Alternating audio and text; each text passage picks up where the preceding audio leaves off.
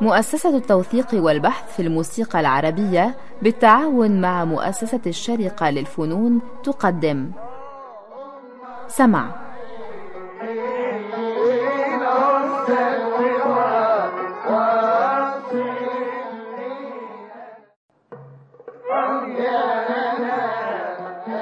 سمع برنامج يتناول ما لدينا من إرث موسيقي بالمقارنة والتحليل.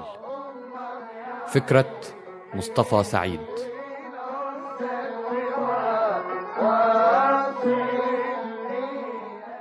قصيدة وحقك أنت، نظم الشيخ عبد الله الشبراوي على بحر المتقارب. سجلت لأول مرة بصوت الشيخ أبو العلا محمد لشركة مشيان الوطنية قبل عام 1914. وحقك أنت المنى والطلب، وأنت المراد وأنت الأرب، ولي فيك يا هاجري صبوة تحير في وصفها كل صب. أبيت أسامر نجم السماء إذا لاح لي في الدجى أو غرب، وأعرض عن عاذلي في هواك إذا نم يا منيتي أو عتب. أمولاي بالله رفقا بمن إليك بذل الغرام انتسب، ويا هاجري بعد ذاك الرضا بحقك قل لي لهذا سبب. فإني حسيبك من ذا الجفا، ويا سيدي أنت أهل الحسب. متى يا جميل المحيا أرى رضاك ويذهب هذا الغضب؟ أتاك العذول بأني سلوت، وحقك يا سيدي قد كذب. فإني محب كما قد عهدت، ولكن حبك شيء عجب. ومثلك ما ينبغي أن يصد ويهجر صبا له قد أحب. أشاهد فيك الجمال البديع، فيأخذني عند ذاك الطرب. ويعجبني منك حسن القوام، ولين الكلام، وفرط الأدب. وحسبك أنك أنت المليح الكريم الجدود العريق النسب. أما والذي زان منك الجبين، وأودع في اللحظ بنت العنب. وأنبت في الخد روض الجمال، ولكن ساقاه بماء اللهب. لئن جدت أو جرت أنت المراد، وما لي سواك مليح يحب. مقارنة بين تسجيلين للشيخ أبو العلا محمد، أولهما لشركة مشيان على وجهين قياس 27 سنتيمتر قبل عام 1914 كما سبق الذكر، ويحمل هذا التسجيل مصفوفة رقم 39312. والتسجيل الثاني لشركة فودافون حوالي سنة 1921 كذلك على وجهين من نفس القياس، ويحمل رقم B-02259 B-0822260. كما نتعرض في هذه الحلقة لتسجيلين آخرين، أحدهما بصوت أم كلثوم إبراهيم مسجل لشركة جراموفون His Master's Voice حوالي عام 1927 على وجهين قياس 25 سنتيمتر مصنف رقم 7-13570 و7-13571 مصفوفة رقم BF1165 وBF1166. أما التسجيل الأخير فهو للموسيقي صليب القطريب، ويفصله عن سابقه ما لا يقل عن 40 سنة من حفل عام في لبنان. والآن إلى التحليل. قصيدة وحقق أنت المنى والطلب، وده بصرف النظر عن روعتها على صعيد النص الشعري أو على صعيد اللحن أو على صعيد الأداء، هي مادة خصبة للتطرق إلى إشكاليتين أساسيتين بتواجهنا دائما عندما نستمع إلى التسجيلات القديمة على الاسطوانات 78 دورة. أولا، مسألة أزلية هي مسألة الثابت والمتحول. ما هي حدود الارتجال؟ ما هي حدود التلحين في أداء القصيدة؟ دي ممكن تكون مسألة مبتوت فيها إلى حد ما بالنسبة للدور، لأننا عندنا كذا تسجيل لنفس الدور. أما بالنسبة للقصيدة المعروف إن القصيدة تكون في معظم الحالات وفي الإسطوانات التي قبل الحرب العالمية الأولى القصيدة تكون خاصة بمطرب معين مرتبطة باسم واحد. ممكن أكتر من واحد يغنوا نفس النص الشعري بس كل واحد ليه الصيغة بتاعته الخاصة. بعد الحرب العالمية الأولى الأمور تغيرت تماما كما سنراه بالذات مع مثال وحقيقة أنت المنى والطلب. وفي معضلة تانية صعبة اللي هي إلى أي مدى تعكس هذه التسجيلات حقيقة الميراث الموسيقي مع علاقة هذه الاسطوانات بواقع الحفلات سواء أكانت الحفلات الخاصة أو العامة. كل هذه التسجيلات أنا بتكلم عن تسجيلات القصيدة على الوحدة. هذه التسجيلات على أساس أنها ذات وجهين يبقى تتراوح مدتها بين 6 دقايق و9 دقايق. طيب إذا كانت القصيدة تحل محل الدور في الوصلة الثالثة والأخيرة للمطرب كما تؤكده المصادر القديمة ككتاب كامل الخلعي، كل هذه المصادر التي تتحدث عن الحياة الموسيقية وطريقة تقديم الحفلة الوصلة، فمن المستحيل أن يؤدي المطرب هذه القصيدة في خلال 6 أو 9 دقايق في آخر الوصلة، في الوصلة الأخيرة. الوصلة لابد من أن تكون مدتها على الأقل ساعة، بما في ذلك طبعا الموشح والموال وكذا وكذا. ولكن إذا كانت القصيدة على الوحدة بمثابة الدور بتحل محل الدور في الوصلة الثالثة، فلابد من أن يكون مدة أداء هذه القصيدة تماما أو تقريبا نفس مدة أداء الدور، أي فلنقل مثلا نص ساعة أو على الأقل تلت ساعة. طيب منطقيا القصيدة على الوحدة كان بتاخد في الحفلات تلت ساعة إلى نص ساعة. التسجيلات التي في حوزتنا أبدا لا تتعدى 6 دقايق ل 8 دقايق، ده بالكتير قوي. ده بالنسبة للاسطوانات 30 سنتي مثلا كاسطوانات الشيخ يوسف المنيلاوي. تماما. ملاحظة تانية، احنا عارفين ان الدور ممكن يسجل على وجه واحد، طبعا دي حالة شاذة تماما، على وجهين عادي، على 3 أوجه، أو على اسطوانتين كاملة. وفي كمان في حالات شاذة ولم نعثر عليها لأدوار مسجلة على 5 أوجه. ولكن بالنسبة للقصيدة عمرنا ما حصلنا على مثال لقصيدة مسجلة على أكثر من وجهين ألا هم تسجيل فريد لعبد الحي حلمي وهو يغني قصيدة أرق عصي الدمع، وهذا موضوع آخر. أما المعتاد إن القصيدة تكون وشين. طيب هذان الوجهان ماذا يمثلان مع علاقة هذين الوجهين بالقصيدة كما كانت تغنى في الحفلات؟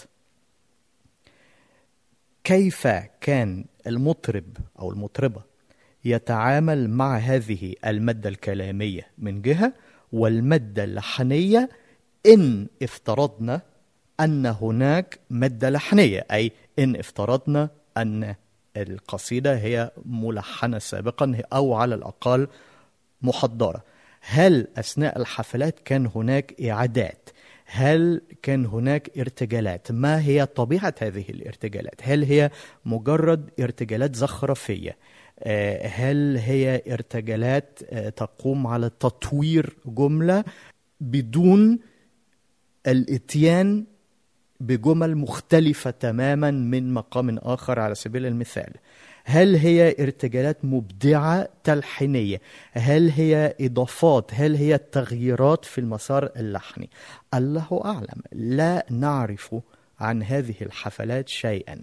أظن أن قصيدة وحقق أنت المنى والطلب تأتي لنا بخير مثال على مجموعة الأسئلة التي لابد من أن نطرحها، ولكن دون أن نستطيع أن نجيب عنها بشكل قطعي.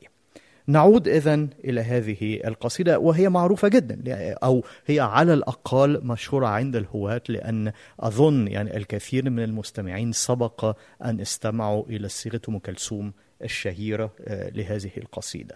وحقك أنت المنى والطلب،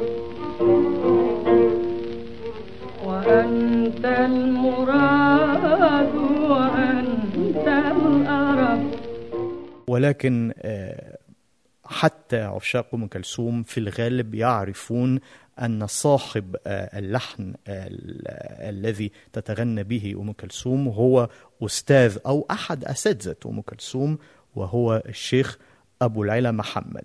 وحقك أنت المنى والطلب، وأنت المراد، وأنت الأرب. أول تسجيل نعرفه لهذه القصيدة على خلاف ما قد يظنه البعض يختلف جذريا عن اللحن الذي نعرفه والذي نحفظه، لأن التسجيل الأول عندما ندقق في أرقام الماتريكس وأرقام الإسطوانات لابد من أن يكون تسجيل مشيان. تسجيل مشيان لماذا؟ لأن الشيخ أبو العلا محمد سجل عدد من الإسطوانات لشركة جراموفون سنة 12، ولكن لم ترد هذه القصيدة من ضمن القطع التي سجلها لشركة جراموفون. اللهم إن كان سجلها وفضلت بروفا، ولكن إن كانت بروفا فهي مفقودة، فلنبعد هذه الفرضية ونعود إلى الوثائق المتوفرة، أي اسطوانة ماركة مشيان بصوت أبو العلا محمد لقصيدة وحقق أنت المنى والطلب. ودون أن ندخل في التفاصيل أقترح عليك أن نستمع إلى بدايتها فقط، وبعد ذلك نستمع إلى القصيدة كاملة. مشيان ريكورد.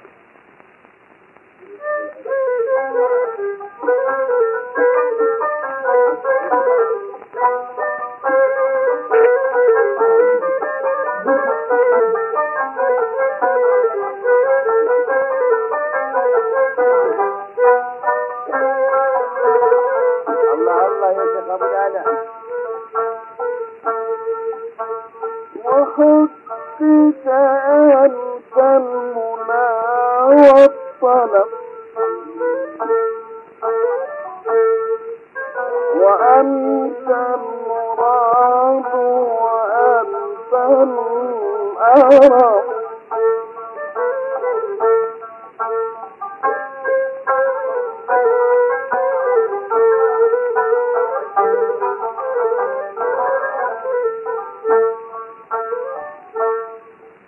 ولي فيك يا هاجري صبوة تحير في وصفها كل صب.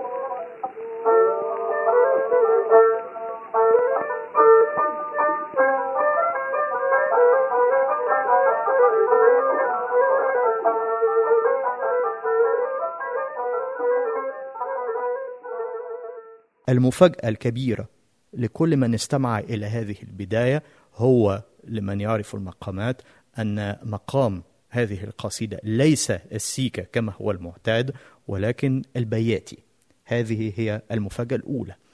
فقد يتخيل المرء أن مثلا الشيخ أبو العلا محمد أراد أن يستعرض عضلاته، وأراد ربما أن يبهر السامعين وأن يخرج عن اللحن المعتاد وأن يأتي بلحن بياتي مرتجل. ولكن هذه الفرضية أيضا لابد من أن نبعدها. لماذا؟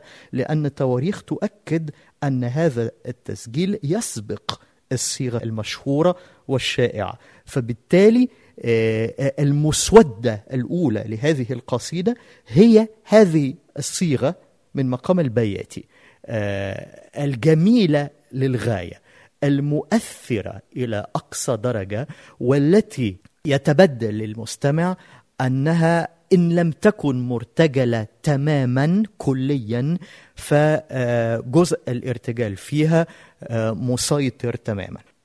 ويا هاجري بعد ذاك الرضا بحقك كل لهذا سبب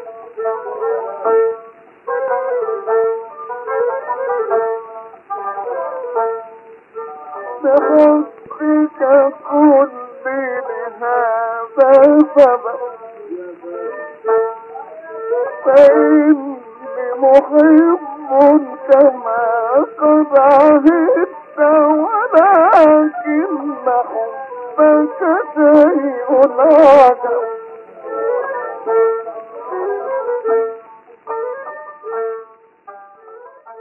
لماذا لم تشتهر هذه الصيغة؟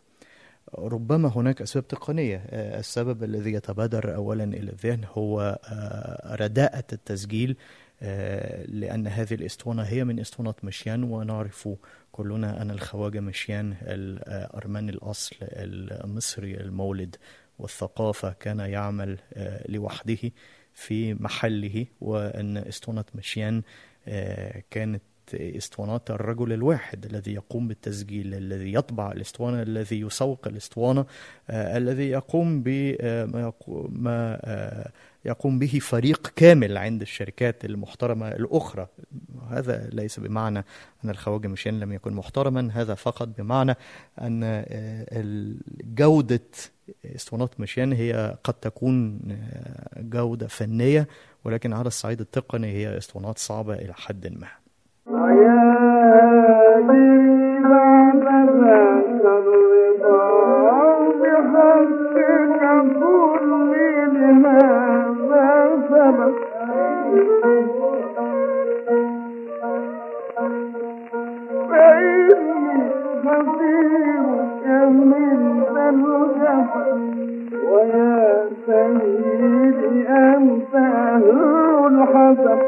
بعدها ب6 سنوات تقريبا عاد أبو العلا محمد وسجل هذه القصيدة نفس النص الشعري، ولكن هذه المرة لصالح شركة بيضافون، الشركة الوطنية المعروفة، ولكن هذه المرة من مقام السيكا.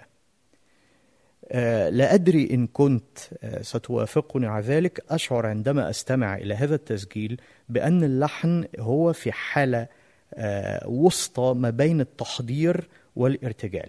واضح أن هذه القصيدة ليست محفوظة من قبل الشيخ أبو العلا محمد، في أدائه سلاسة، شيء يوحي بالطبيعية بالإلهام وهو ينزل عليه على فكرة. وقد يكون هناك شيء من التحضير، ولكن الكثير من الحركات في هذه القصيدة التي نعتبرها حاليا حركات إلزامية عندما من يريد أن يقلد أم كلثوم أو أن يقلد الشيخ أبو العلا محمد في أداء هذه القصيدة، هذه الحركات، هذه الجمل اللحنية قد تكون بنت لحظة فقط. مثلا أقترح أن نستمع إلى جملة متى يا جميل المحيا أرى رضاك. متى يا جميل المحيا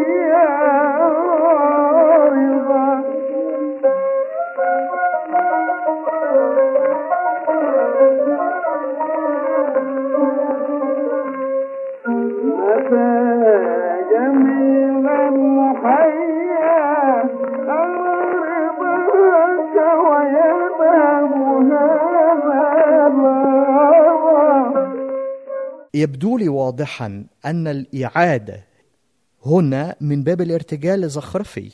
لا أظن أن الشيخ أبو العلا محمد لحن جملتين مختلفتين لحنيا يقول فيها متى يا جميل المحيا أرى رضاك. بالعكس يعني أنا شايف إنه هو بيرتجل، يعني بيزخرف المسيرة اللحنية اللي هو جابها المرة الأولى ويضيف. وعندما نستمع بدقة إلى المصاحبة الآلية في هذا التسجيل، سامي الشوة على الكمانجة والقضابي على القانون، عندما يترجمان ما يقوله الشيخ أبو العلا، عندما يأتيان باللوازم، من الواضح جدا أنهم بيمشوا وراه مش سابقينه. لئن كنت أنت المراد وما لي سواك مليك الروحات.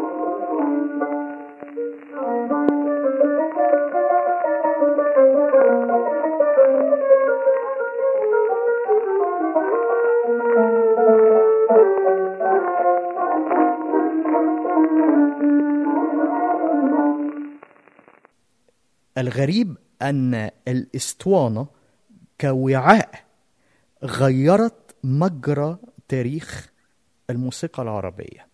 الإسطوانة غيرت كل شيء في الساحة الموسيقية، لأن سنة 1927 تلميذة أبو العلا محمد الشابة الآنسة أم كلثوم سجلت هي بدورها على شركة جراموفون قصيدة وحقق أنت المنى والطلب.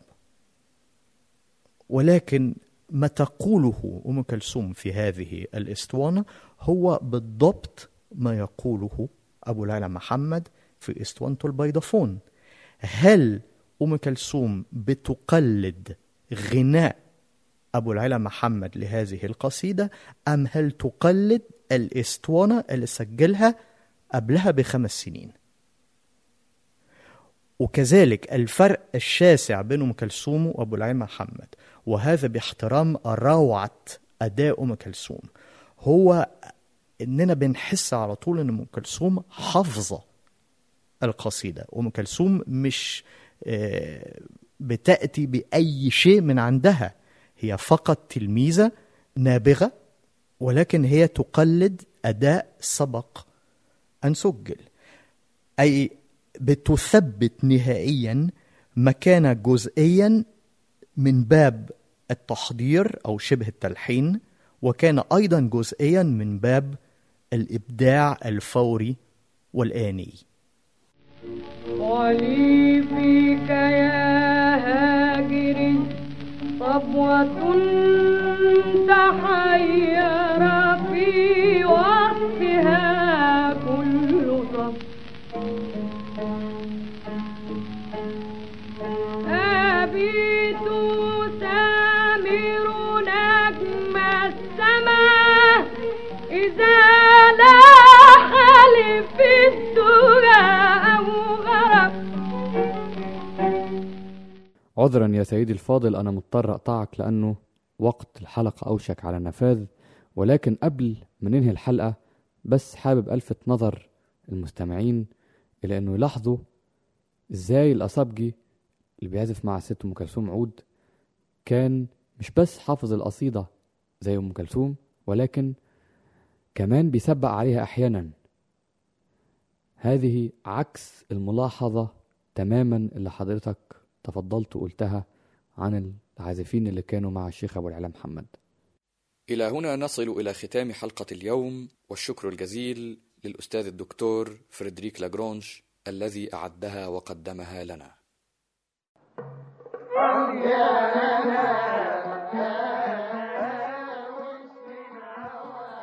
قدمت لكم مؤسسة التوثيق والبحث في الموسيقى العربية سمع.